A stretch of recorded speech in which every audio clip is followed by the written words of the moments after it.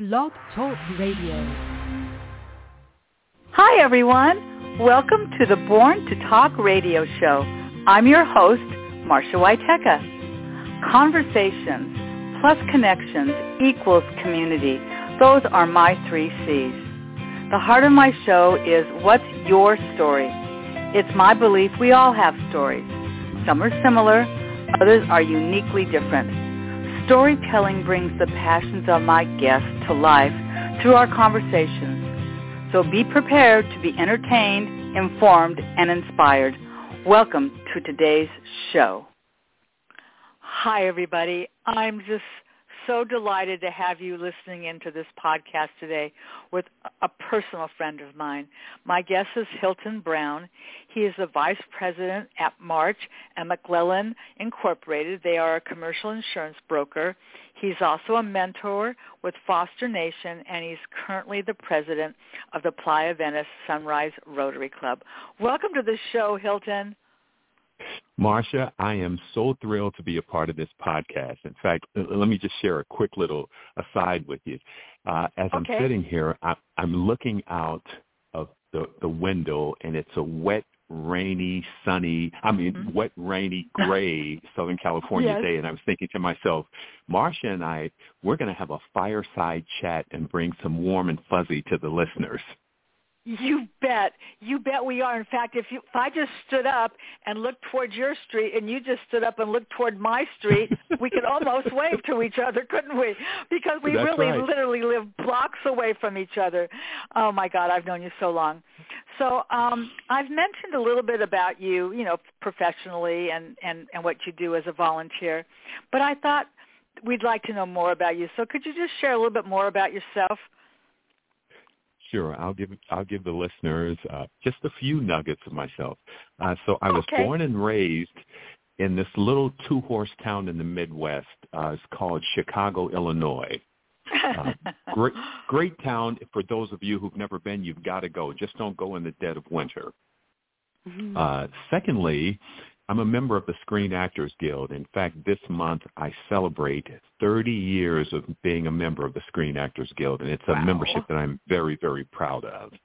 Wow. I'm also a member of Toastmasters International. In fact, I am, by earned designation, a competent communicator, and that's a designation that you have to earn. Yes, you do. And that's really important to me at this point in my life, because as a little boy, just as a quick little side story, as a little boy, I was extremely, extremely shy. So knowing how public speaking is the number one fear that people have, being a member of Toastmasters International means a lot to me. And then the final thing I'll leave you and the listeners with is that I am and have been a lifelong athlete. So that's just a few nuggets about Hilton Brown. Oh, God. And you know something? As long as I've known you, we've never talked about Toastmasters, because I was also in Toastmasters. And we both know the ands, the ums, the and so's. We're not supposed to do that because somebody drops a little coin into a container that lets you know that you've been saying those words that we're trying to avoid saying. So I know a little, as you heard me say, and so I know a little bit. Every time I talk about Toastmasters and then I say something I shouldn't be saying, that's what flips out. I know a little bit about Toastmasters. I, too, was a Toastmaster for many years. Let's talk a little bit more about you. Okay. When you were a child a day or two ago, what were your – because you still have a childlike demeanor that I love. What were your deepest desires as a child in Chicago? I guess that's where you were a child. Uh-huh. Oh, that's an easy one. I had 2 that stand out above the rest. Number 1, I wanted so badly in my heart to go on space travel, into outer space. Really? And even to this day, whenever I'm watching the news and they're launching a rocket or a satellite into space, or they're sending some probe into the outer reaches of the solar system, it still warms my heart. So that was one of my deepest desires as a child. And the other is I just always loved sports and being active and competing. In fact, I will share with you and the listeners right now my childhood nickname growing up, and it'll fit perfectly in that description of just being a lifelong athlete and playing sports. So when I was born, and from what I'm told, immediately my parents tagged me with the nickname Spunky. Because I was always active, I was always engaged, I was always on the move. And so anyway, that ties into my two childhood desires, space travel and always wanting to just play sports. All right. So we're going to just piggyback on that a little bit, Mr. Spunky. Tell our listeners how tall you are. I am 6'4". And if I can add my weight in there too, because my weight has been consistent for the past 30-plus years, 6'4", 210 pounds, and I would say if I were to humbly describe my body type, I'm probably ripped steel. Oh, my God. And this is what I'm telling you about Hilton. So Hilton and I met a gazillion years ago at the Westchester Family YMCA, which is in our community. I got a job there when my kids were, me too, when my kids went off to college. So this was 1995. Julie had just graduated Westchester. Dave had already graduated Westchester. I graduated from Westchester. And I thought, okay, our mutual friend Carol Bayer said, well, now that you've got two kids in college, you're not going to keep shopping at Nordstrom's. You might want to get a job. And I thought, oh. She said, why don't you come over to the Y? So that's how it started in 1995, and I actually worked my way through the system. By the time I had retired in 2005, I was the Membership and Healthy Lifestyles Director.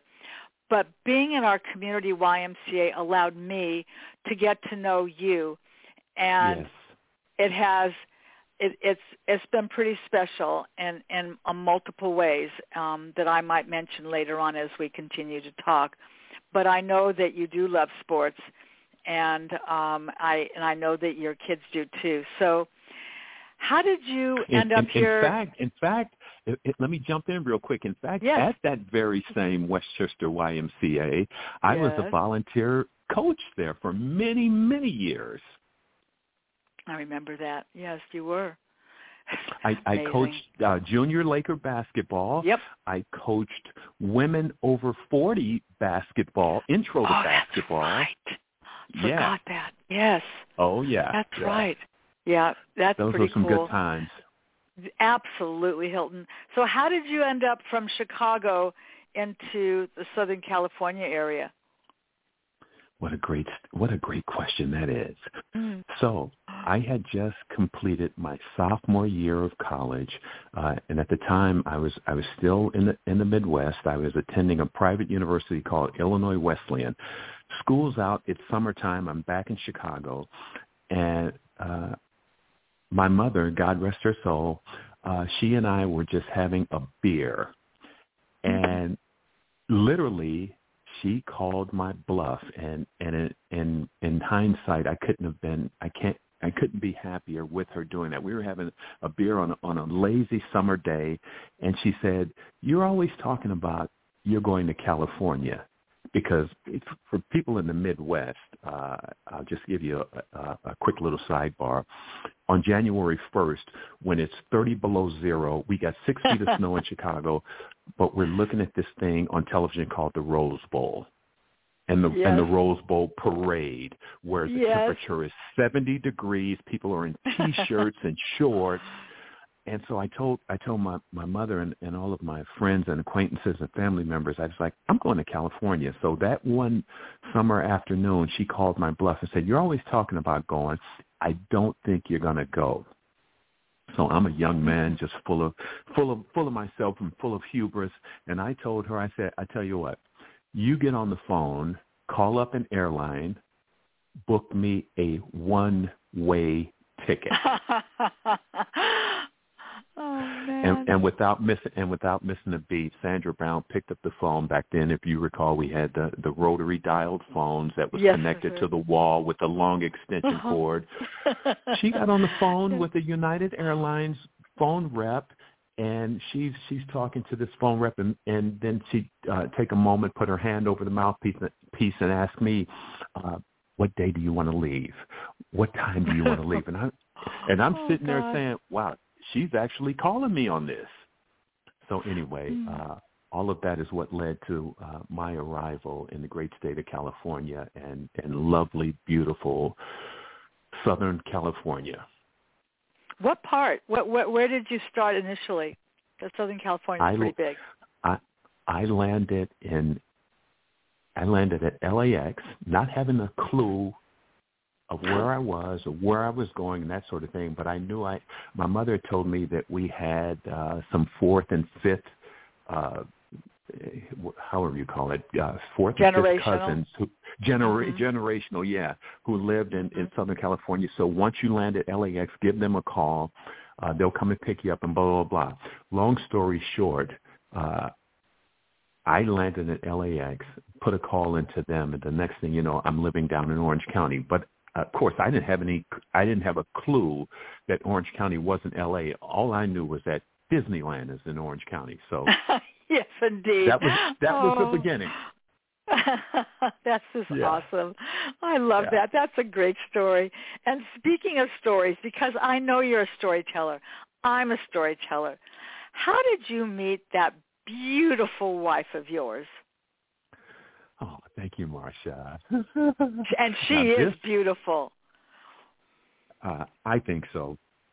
And for people who've never seen her, I'll give you a brief description. My wife, stunningly gorgeous woman, but what makes her even more beautiful is that she has a beauty that radiates from the inside out. You bet. So back to the question, how did we meet? So in one of my many past lives, I used to be a fashion model. I used to be one of those male models that used to walk the runway. I did print ads and all of that. So once I landed in L.A., meaning I spent my time in Orange County, but then figured out Orange County's not L.A. I moved up to L.A., went to a Laker game, and just so I happened to just bump into, and this was during the Showtime Lakers with Magic Johnson and James Worthy and Byron Scott, those Kareem Abdul-Jabbar, those Lakers, coached by Pat Riley. So I run into one of my college alums, and he said, "What the heck are you doing here?" And I said, "Well, I just moved here to L.A." And he knew that I had been a fashion model, so he wrote down a location and a date. He said, "There's a huge fashion show that's going to be having an audition. You need to be a part of it." Marsha and the listeners, I show up on a Saturday morning to this audition where they were probably looking at 1,000 models. And it looked to me like the city of L.A., if you were to take a giant salad bowl with a strainer and flip it upside down, it seemed to me that the city of L.A. shook out all of the most beautiful drop-dead knockout women in the city. And I'm a young single guy, and I'm saying to myself, oh, man, have I landed in a great place. So long story short, again, probably about 1,000 models auditioned for that show. They selected 10, 5 female models, 5 male models. I was lucky and fortunate enough to be one of the male models selected, and unbeknownst to me, the woman who was to become my wife and the mother of my children happened to be one of the female models selected. So here's it gets deeper. Here's what I didn't know.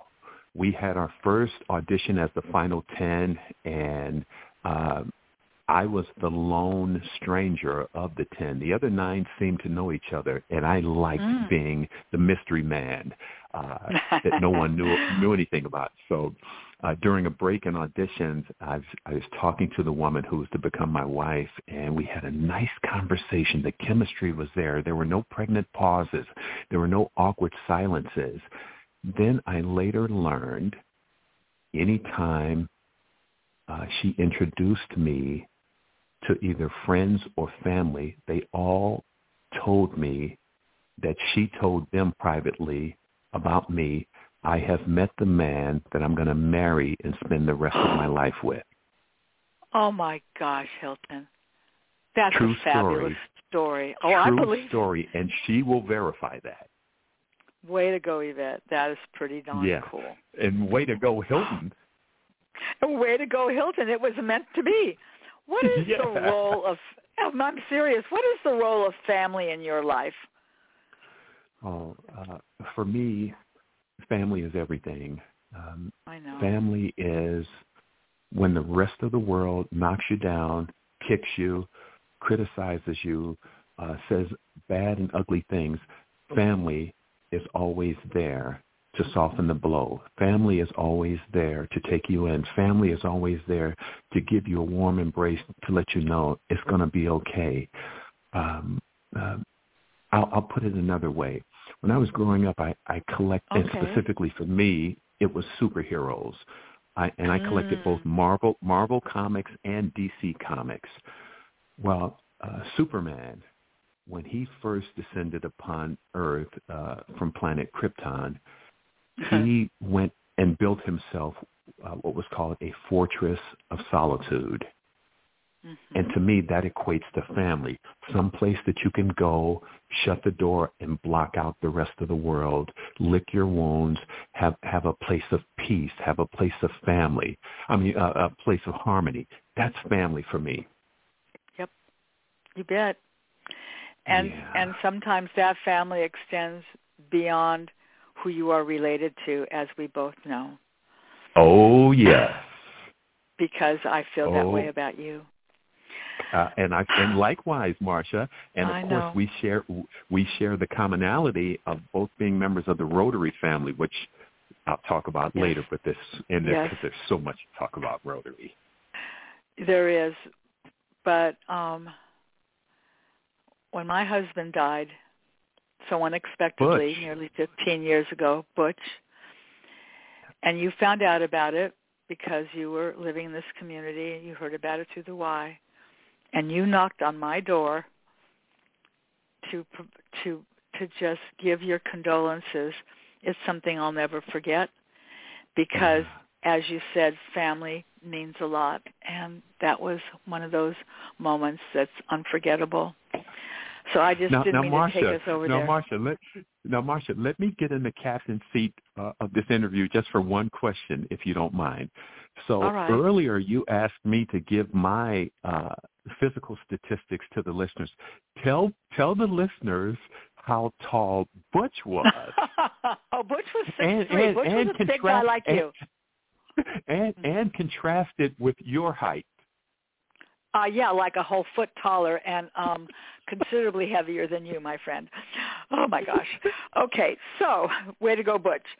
So let's go back to your family. What was the role of Dad in your life? Ooh. What does that mean to you? That is a fantastic question, and let me answer it this way, and this is purely my heart talking to you and the listeners right now. I grew up in a fatherless household. In fact, my complete name is Hilton T. Brown, Jr., so I bear the name of my father, even though he was not in my life physically, he was not in my life emotionally, he was not in my life mentally, he was not in our lives financially. And a funny thing happened, two things, in fact.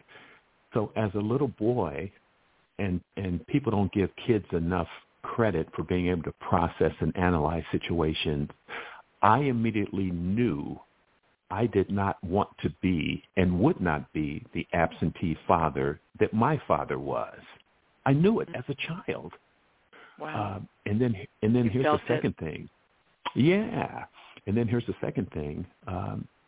Later on, probably like my senior year of high school in Chicago, I was a pretty good basketball player, and I was getting a lot of local media and local press.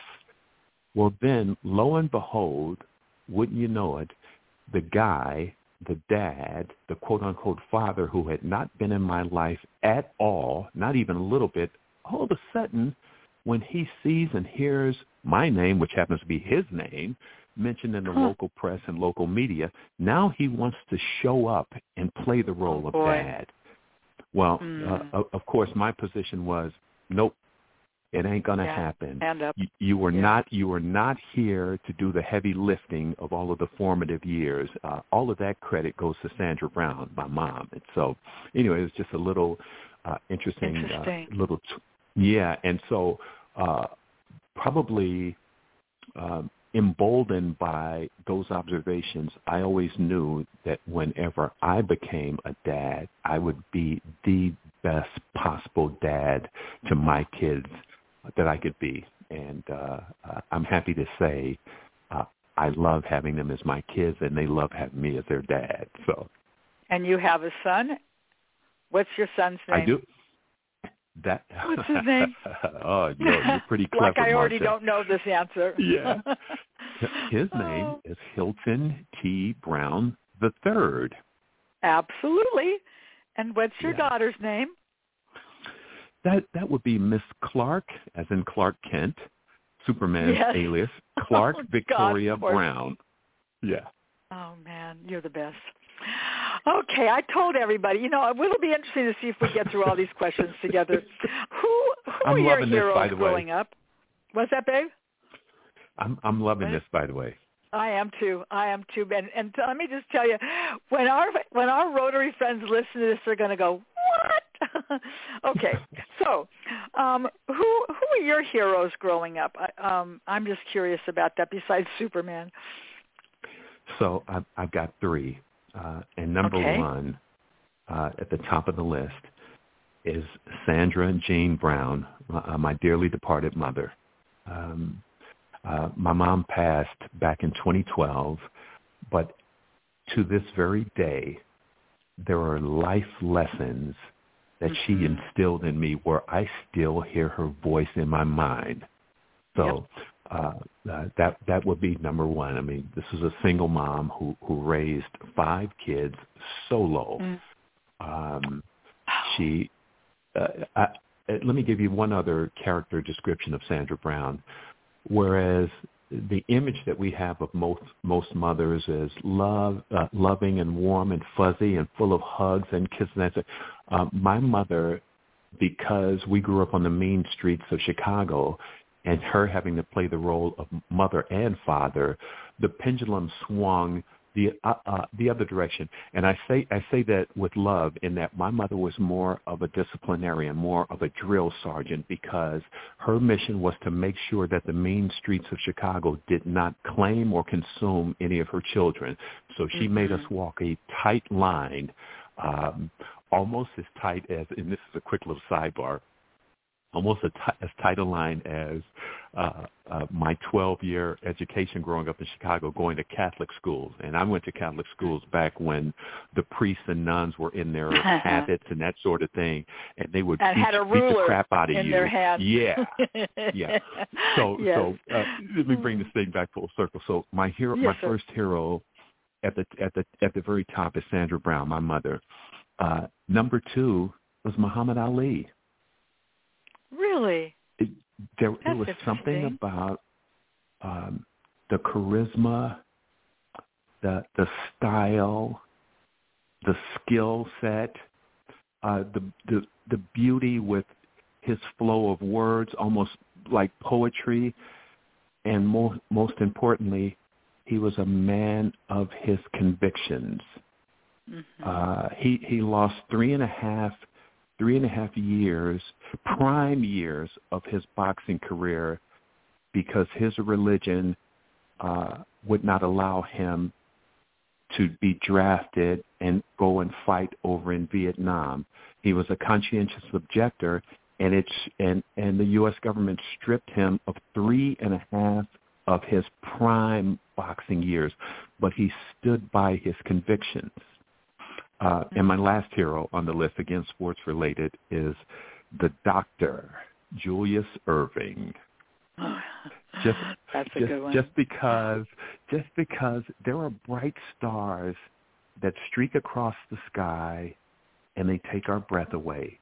And when Dr. J played, this was pre-Kawhi Leonard, this was pre-Kobe, this was pre-Jordan, this was this was the doctor. And whenever he would come to your town, the local sports media is saying the doctor is coming to make a house call, and that guy literally would fly. Wow, that's great. And he had a big fro that would be blowing back as he's flying through the air to dunk the ball. So those are my three heroes. You got me going down an emotional road just thinking about So. Oh my gosh. Well, we've got just a little over a half an hour, and I've got 12,000 questions. So let's move over to one of the areas of caring that you're involved in, which is you're the mentor with Foster Nation. And I thought you could just, briefly just tell people what Foster Nation is. Okay. So Foster Nation is less than 2 years old, and it was the brainchild and the passion product of a lady by the name of Jeannie Pritzker. And she is of the Pritzker family. They are the 15th wealthiest family in America, Hyatt Hotel. Pritzkers. Net worth $15 billion. That billion with a B. But for all of her wealth and societal status, she saw that there's a problem with the foster care system, meaning whenever a foster youth reaches a certain age where they age out, they get a 1-week crash course. This is how you apply for a job. This is how you this is how you apply for a bank account. This is how you fill out a resume. This is how you apply for an apartment. All crash course 1 week, and then they're kicked to the curb. And Jeannie Pritzker said, there's a better way. How about if we take this aged out foster care youth and pair them with a corporate professional who can mentor them and just teach them step by step, block by block. And the program that she created is a 9-month program where you meet with your foster care youth 3 weeks out of the 4 each month. And you just go over basic life lessons, things to equip them. Well, I hit the jackpot because the foster youth that they paired me with, and I'll say his name is Brenton Reed, a.k.a. BR. I love him. He's like a son to me. I pledged to him early on that I will be in his life for the rest of his life. And from his point of view as a foster care youth, he told me, and I'm humbled to say this, that I am and have been one of the most consistent adults that's ever come into his life. He said, I say something, I mean it, I back it up. And so the Foster Nation just hit a jackpot when they paired me and young Brenton Reed together. And as a result, we still go back. They have what they call cohorts. We go back every cohort and speak to the new incoming mentor coaches and the new incoming aged-out foster youth. So it's wonderful. It warms my heart. And prior to Foster Nation, I knew nothing about foster kids or the foster care system. That's. I mean, you're a big man. You stand tall, and you stand straight. And I don't know, your entire chest must be just full of a heart. I don't know where the lungs fit in, but I'm just like, oh my gosh, Hilton. I'm telling you. So I want to move over to Rotary now, and there's going to be things that our Rotarians are going to go, wow, I don't remember knowing that. So let's talk about our Playa Venice Sunrise Rotary Club. Yes. And for people that don't know about Rotary, that it is an international club. Why don't you just share with our listeners what is the mission of this international club? Yep. All right. Great question, and I can speak on and on, but I'm going to give the listeners the Cliff's Note version of Rotary. Okay, there you go. There's going to be meat on the bones with what I give the listeners. So when it comes to Rotary, if you forget everything else that I say about the organization, remember these 3 words, our motto, service above self. Right. Let that sink in for a moment. Service above self. What that basically says, if I may translate, if your life has been so blessed, if your life has been so enriched, if your life has been so abundant that your soul is stirred to give back to those less fortunate than you, that in essence makes you a Rotarian. Yep. It's a service organization. We are all over the world. In fact, in my business travels, I love the fact when I go to cities and towns all over America, large or small, when you first enter this, you are now entering Marshalltown, USA, and then you see that Rotary wheel. It's very comforting knowing that Rotary's everywhere. So again, for the listeners, service above self. Those 3 words. It means the world to so many of us. As you said, it is worldwide, and we have a large membership on our Wednesday Breakfast Club, but it's not at all uncommon for people that are visiting out of state and out of the country to come and join us at a club meeting. And they're always welcome. Always. Tell people what polio and Rotary has to do with one another. All right. So great question. So Rotary every year adopts a number of projects, service projects, and some are local, some are national, some are international. What Marcia mentioned is one of the international projects, and that is the eradication of polio. Many of you listening may have thought, well, wait a minute, I thought polio was eradicated some 50 or 60 years ago. You are partially right. You are majority right. But a funny thing happened about 10 or 15 years ago. All of a sudden, there was a new polio case, and then a new dozen polio cases, and then a new 100 polio cases. So it's been growing, and it's back on the radar. And as an international project, one of our many Rotary international projects is to eradicate polio. And let me say that since I believe in this old saying, what gets focused on gets improved. And 5+ years ago, Rotary turned our collective vision into eradication of polio. And since in those 5 years, the polio numbers worldwide have been shrinking again. So we got the arrow pointed in the right direction, but it's not at 0 yet. Well, we're going to talk a little bit more about some of those international programs, but I'm curious to know, Hilton, how did you actually become a Rotarian? What was your introduction and how that started for you? Oh, that's a great story. Yeah, so, I don't know this story. You're going to love this story.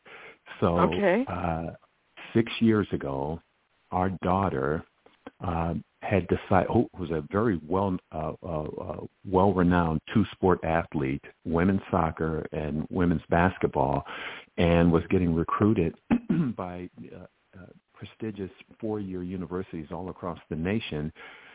When we landed on the campus of Syracuse University, she said, Mom and Dad, this is it. This is where I want to be. So for that fall semester, we flew back to Syracuse University, met her teammates, met her coaches, saw her athletic dorm, living accommodations, got her furnished with everything that every incoming freshman needs coming into a university. Then we get on the flight back to L.A. We walk in the door of our home, and I was struck by the silence. Because when our kids were growing up, organically, our home was the hub of our kids and all of their friends. So there was a lot of youthful energy and noise and chaos in our home, and it was all joyous and it was all love. But we walked in after dropping our daughter off at Syracuse, and the house was quiet. We were now known as what you call empty nesters. Yep. And I turned to my wife and I said, I've got too much time, too much energy, and too much commitment to just sit around and do nothing. I need an outlet. The universe heard those words come out of my mouth, and in less than a week later, a business associate, a gentleman who I'll mention by name because I love him. His name is Harold Johnson. He recently retired from a long extended career with LAWA, which is the LAX. I can't exactly remember what the acronym LAWA stands for, but Harold Johnson, sight unseen, said to me, Hilton, my company, my employer, LAWA, has purchased a sponsorship table at an event. And if you're free, I'd like for you to be one of my guests at the table. Well, in the world of Hilton Brown, everything comes down to comfort and convenience. I said, where is the event? He said, in Playa Vista, which for those listeners who don't know, is approximately 2 miles or less from Westchester, where Marcia and I live. And he said, well, when is it? And I asked him, when is it? He said, a week later. So lo and behold, I show up at this event, and the energy people at this event was fantastic. It was so off the chart. I was gravitating to it. Still had no idea what this event was, who put on this event, what an organization. And lo and behold, as the evening goes on, it turned out to be Playa Venice Sunrise Rotary's annual cultural dinner, which is one of our largest fundraising events. Yes. Someone invited me to come to the weekly meeting, and again, comfort and convenience. I said, when and where? They said, Whiskey Reds in Marina, nice little restaurant, Marina Del Rey, less than 4 miles from my home. Check. What day? Wednesday? Okay, I can make that work. What time? 7:30 a.m.? They said, yeah. And I said, no, not going to happen. But then the lady who invited me, who is my sponsor, Bobby Castellino Lewis, she said to me the magic words, which always appeal to me whenever anyone, Hilton, give it a try. Yeah. So I showed up that Bobby. Wednesday morning. Yeah. So I showed up that Wednesday morning at 7:30, and lo and behold, to borrow a phrase from the movie Jerry Maguire, they had me at hello. Yep. As soon as I walked in the door to our weekly Rotary meeting as a visitor, as a stranger, the warmth, the love, the welcoming, the acceptance, they had me at hello. I believe it. So that was my introduction to Rotary. I love that, Hilton. I never heard that story. I didn't know that story because you've been involved in Rotary a little bit longer than I have. But I had that same aha moment, wow, yes. I want to be with these people. Yeah, it's amazing. So you don't just automatically. Let me give one other example along the same lines of everything that I just said. Have you ever been in your car? You're just driving down a boulevard, and all of a sudden you look out your window, either your driver's side or your passenger side, and you see a long line of people on the sidewalk waiting to get into some restaurant. You've never been to the restaurant. You don't know what they serve on the menu, but just looking at the long line of people waiting to get in, they must be serving something good. That's the equivalent. Yes, indeed. So I know you didn't just automatically become president, but what are your responsibilities as the president? How long is your term, and what's briefly your responsibilities? All right. I'll boil that down and just make it real simple. To be president of the club basically boils down to this, and it's another analogy, but it fits. You are the captain of the ship, which means you've got to keep the ship pointed in the right direction. You've got to keep the ship in calm waters. If you hit some turbulent waters, know how to navigate through it or navigate around it. And make sure all of the cast and crew aboard the ship are happy and satisfied. And it's not that tough. It's not that difficult of a job. You asked me about the term. The term is 1 year. Although, if I may, and I say this very I know what's coming. And I say this very humbly. I am humbled, flattered, and filled with gratitude in that our club asked me, Hilton, even though the bylaws say the presidential position is a 1-year term, would you come back and be president back to back? Mm-hmm. And of course I said yes. But I was just humbled because I never take myself for granted. I'm never full of myself. I never think. I'm always sensitive to hearing and feeling what other people are thinking. And so if the club as a whole said, we want you back, that just tells me in the common sense world that I'm living in, I must be doing something right as captain of the ship. You are, sir. You are. It's the love boat. You are the captain, honey. It's the love boat. Oh my gosh! Why when I talk to you does music and TV and all those? I mean, how often do I say to you, Mr. Brown, you have a lovely daughter? I mean, these words just float out of my mouth because we are indeed good friends. Yes, we are. Why is service to others so important to you?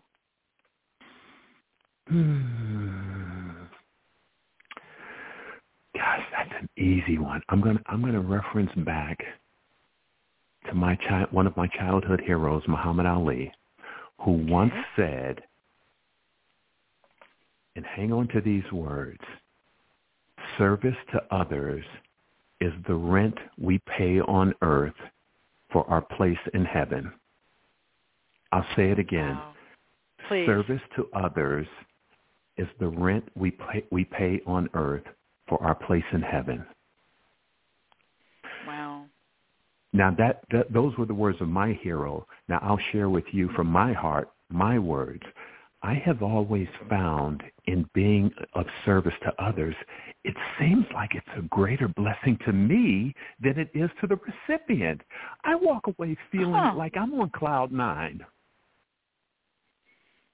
Wow. And I'll tell you something, and that's how it feels when we're around. Well, I can't speak for others. I will just speak for me. That's how it feels when I'm around you, that there is such authenticity about you, that you are a genuine person. You're not trying to be somebody that's supposed to fit into this role. This is who you are. You are absolutely genuine and authentic, and that's not to say that everybody in the world can't be like that, but that's who you are, and people know that when they're around you. So you are like a magnet. People want to be attached. People want to be around you. But it's true. People do want to be. And then I'm telling you, people, I live alone, so my cat doesn't really hug me. Well, so I don't live alone then, do I? But when you get a Hilton hug, you don't forget it. I'm just saying. Oh, my gosh. So it's the truth, though, friend. It's the truth. Thank you, Marsha. So why don't you share just a little bit about what we're doing in our club, some of the cool projects that we've taken on just in the last few months. I mean, since the holidays. Okay. I can think of many, but you go ahead and share. Okay, let me start with the most recent one, just last week. So we have a program called Teacher Mini Grants. And anyone that knows a teacher, or if you're listening and you are a teacher, or you're someone in your family's a teacher, you know how there's never enough money for teachers, number one, to compensate them for being probably one of, if not the number one best professions. I mean, they're cranking out our future leaders. But anyway, there always seems to be a budget shortfall for them. So Rotary and our club specifically, we created these mini grants where we give teachers, schools, and principals mini grants. We give them some money. It's not a large enough amount of money that's going to put them on Easy Street and have them living in Beverly Hills. But last week we gave out approximately $18,000 in teacher mini grants. And I'll tell you what had my heart smiling.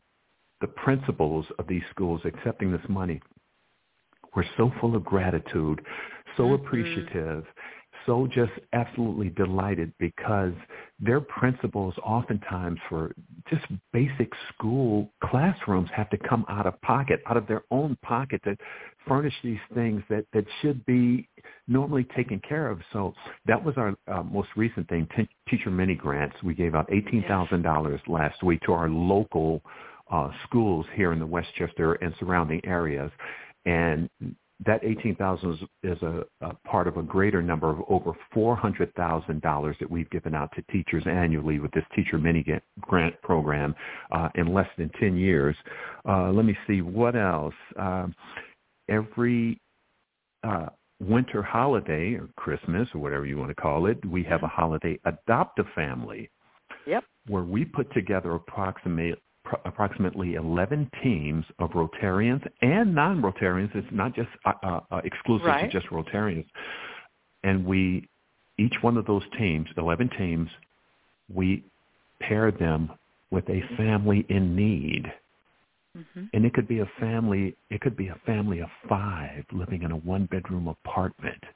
You're right. It could be a family that doesn't have an oven or a stove. They use, what do you call the little portable heaters to make meals. The kids in the home don't necessarily have laptops. Sometimes you could have 2, 3, 4 kids all sleeping in one bed. So each one of our groups, we adopt a family, and we find out from the family, what do you need? What they need. That's number one. And then for the kids and the parents too. It's unbelievable. What would you like to have? Because it is the holiday season. It is Christmas, and everyone wants to get a little gift during the holiday, and so we try to make just for a brief holiday season, make some dreams come true, and that's been a wonderful program. And the last thing, how about again, Build-A-Bear? What were you going to say? Was that what you were going to say? Come on, Hilton. Were you going to say Build-A-Bear? Yes, I was. Oh, God, I love Build-A-Bear. Tell everybody about Build-A-Bear. That's so cool. Well, I will try to share with the listeners Build-A-Bear without welling up and having a tear fall from my eye. Build-A-Bear is for young children and young adults who are shut in at the hospital, undergoing cancer treatments, radiation, that sort of thing, where they are shut-ins at the hospital. And you would be amazed. And this comes directly from the hospital administrators back to us at our club at Rotary. You would be amazed what happens to these kids, to these babies, to these teenagers when they receive a teddy bear that is personalized, that is detailed by a Rotarian as a gift to them. Because remember, they're undergoing trauma just from whatever has invaded their bodies. They're undergoing all of this treatment in the hospital, which is not fun, which is not warm and fuzzy. They're isolated. They're not at home. And then they get presented with, I know to the listeners it sounds like it's nothing, but it's so much more. Oh, it's so much. A personalized teddy bear. Mm-hmm. And not only, Hilton, do I think it's so cool that the patient gets that, but oftentimes those children have siblings that are sort of cast aside because, not that they're not loved in the family, but there's so much attention put to their ill sibling that oftentimes those children also get one. And Build-A-Bears are in a lot of malls across our country. And so people could be very familiar with that particular store. We go to the mall, and that's where we build the bear, and including putting a heart inside it and having it sewed in, and whether it looks like a unicorn or it looks like a teddy bear, or they're a sports fan or whatever it might be, we customize it for that particular child. It's one of the most favorite things that I enjoy doing. I great love Build the Bear. Marsha. Great points. Really, really great. You mentioned earlier about the eradication of polio, but there is another enormously large project that Rotary has taken on. In fact, one of our good friends is very responsible as an attorney about this subject. And do you want to tell them what that is? International project? Well, are we talking trafficking. International project? Is human trafficking, is that considered international, or is that just? Oh yeah, that's international. Okay, so human trafficking. I'm gonna just touch briefly on that because when you said international, I thought of a number. So human trafficking. It goes on right under our noses every day, every week, every month, every year, and it needs attention. And Rotary has turned its attention to stopping human trafficking and sex trafficking, and that's an international project that we are proud to back, to sponsor, to endorse, the elimination of human trafficking and sex trafficking. We also do clean water projects in third world countries. Right. We build schools in third world countries. And for the listeners, let me add this, because even though here in the United States we always think equality and every person has every right, in a lot of these third world countries, women and young girls are not given rights. So we build schools where just like the boys are educated, the girls are educated. Mhm. That's so true. There are so many, and that's the beauty of Rotary. And I just want to say one more thing about Rotary, because I know we've been talking about it, and that is there's not an expectation, well, if you don't do this, then you're not really a Rotary member. No, there is no... You know what I'm saying? Because sometimes people go, oh, gosh, look at how much that person does. Oh, my gosh, look at how much that person does. Oh, my God, I'll never be able to do all of that. No, there's no judgment in Rotary. You None. do what you can do when you want to do. And in fact, yes. And in fact, I tell people this. I put it this way. Think of whenever you go to a fancy restaurant and they present you with the menus. Well, at our club, we have events and projects from January to December, but there's no pressure, there's no judgment for you to do all of them, half of them, a quarter of them. It's an a la carte menu. You pick and choose what looks good to you on the menu. I absolutely. And I mean, I just love Rotary. I think that it's just a wonderful program, and I would encourage those people that are listening that are thinking, I have some spare time, or it has to work. It's not supposed to be a pressure. It's not supposed to be, oh God, I have one more thing to do. That's not how you should be approaching it. You do what you can do. Because of the technology today, one of our members lives in Palm Springs. Come on. Yes. And so we have a Zoom meeting where people can be a part of this and not necessarily attend the meeting. Certainly, the pandemic did a lot to change the way people showed up to things. And that's right. And so I think Rotary is so important, and I want to respect your time, and I'd like to ask you this, because. Can you just may share I quickly maybe? Can I get yes. quickly give a shameless plug about our club? Please, yes. All right. If any listeners, if anything that Marsha has said or I've said about our Playa Venice Sunrise Rotary Club has stirred your curiosity or your spirit to give back, please go to playavenice.org. That's playavenice.org. That'll take you to our website, and you can just peruse it and see for yourself and see all of our projects.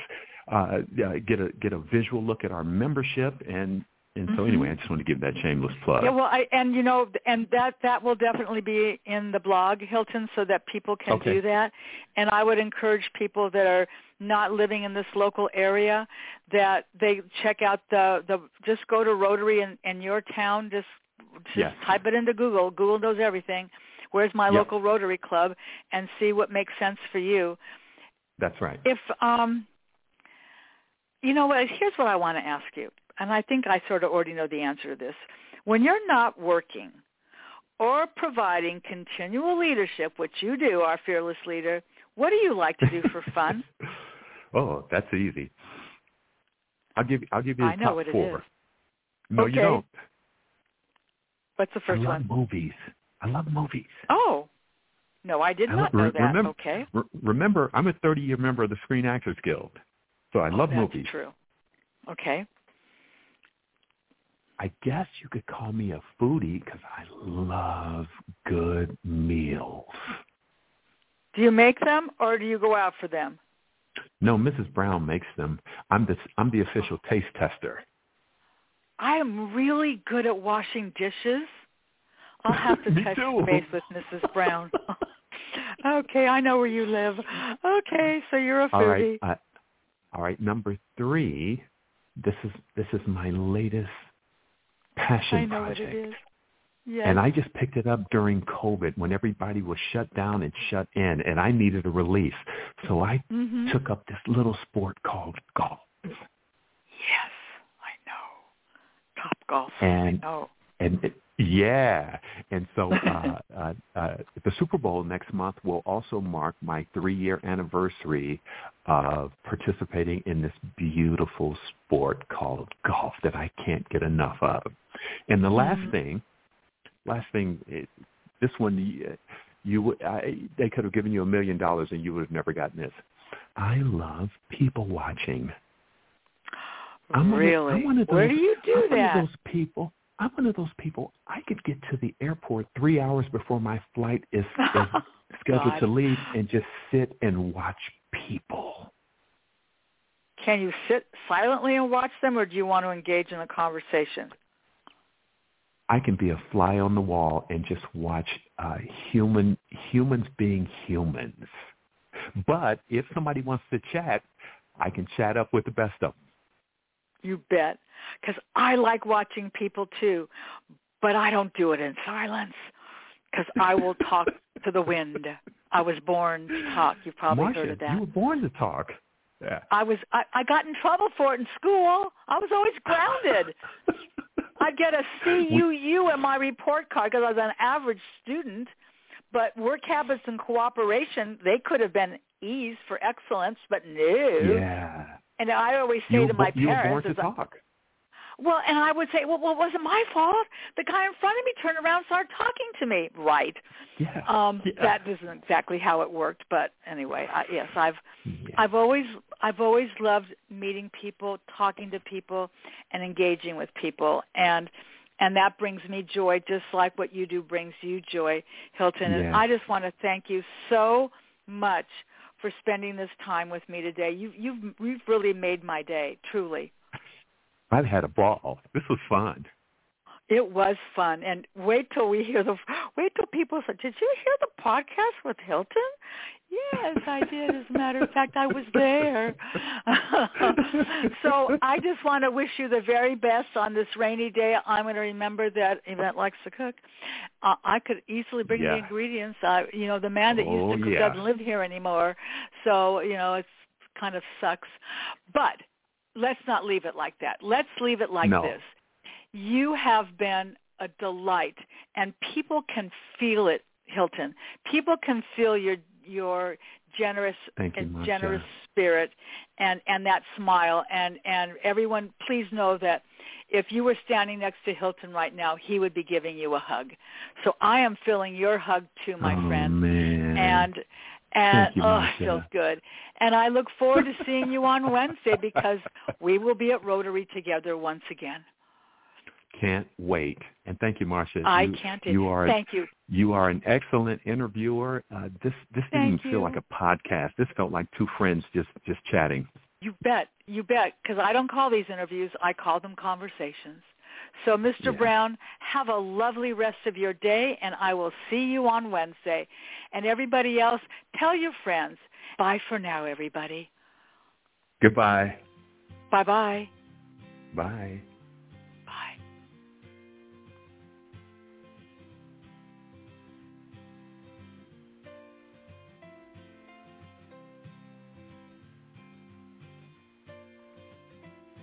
Hey guys, it is Ryan. I'm not sure if you know this about me, but I'm a bit of a fun fanatic when I can. I like to work, but I like fun too. It's a thing. And now the truth is out there. I can tell you about my favorite place to have fun. Chumba Casino. They have hundreds of social casino style games to choose from with new games released each week. You can play for free anytime, anywhere. And each day brings a new chance to collect daily bonuses. So join me in the fun. Sign up now at ChumbaCasino.com. No purchase necessary. VGW Group. Void where prohibited by law. See terms and conditions. 18+.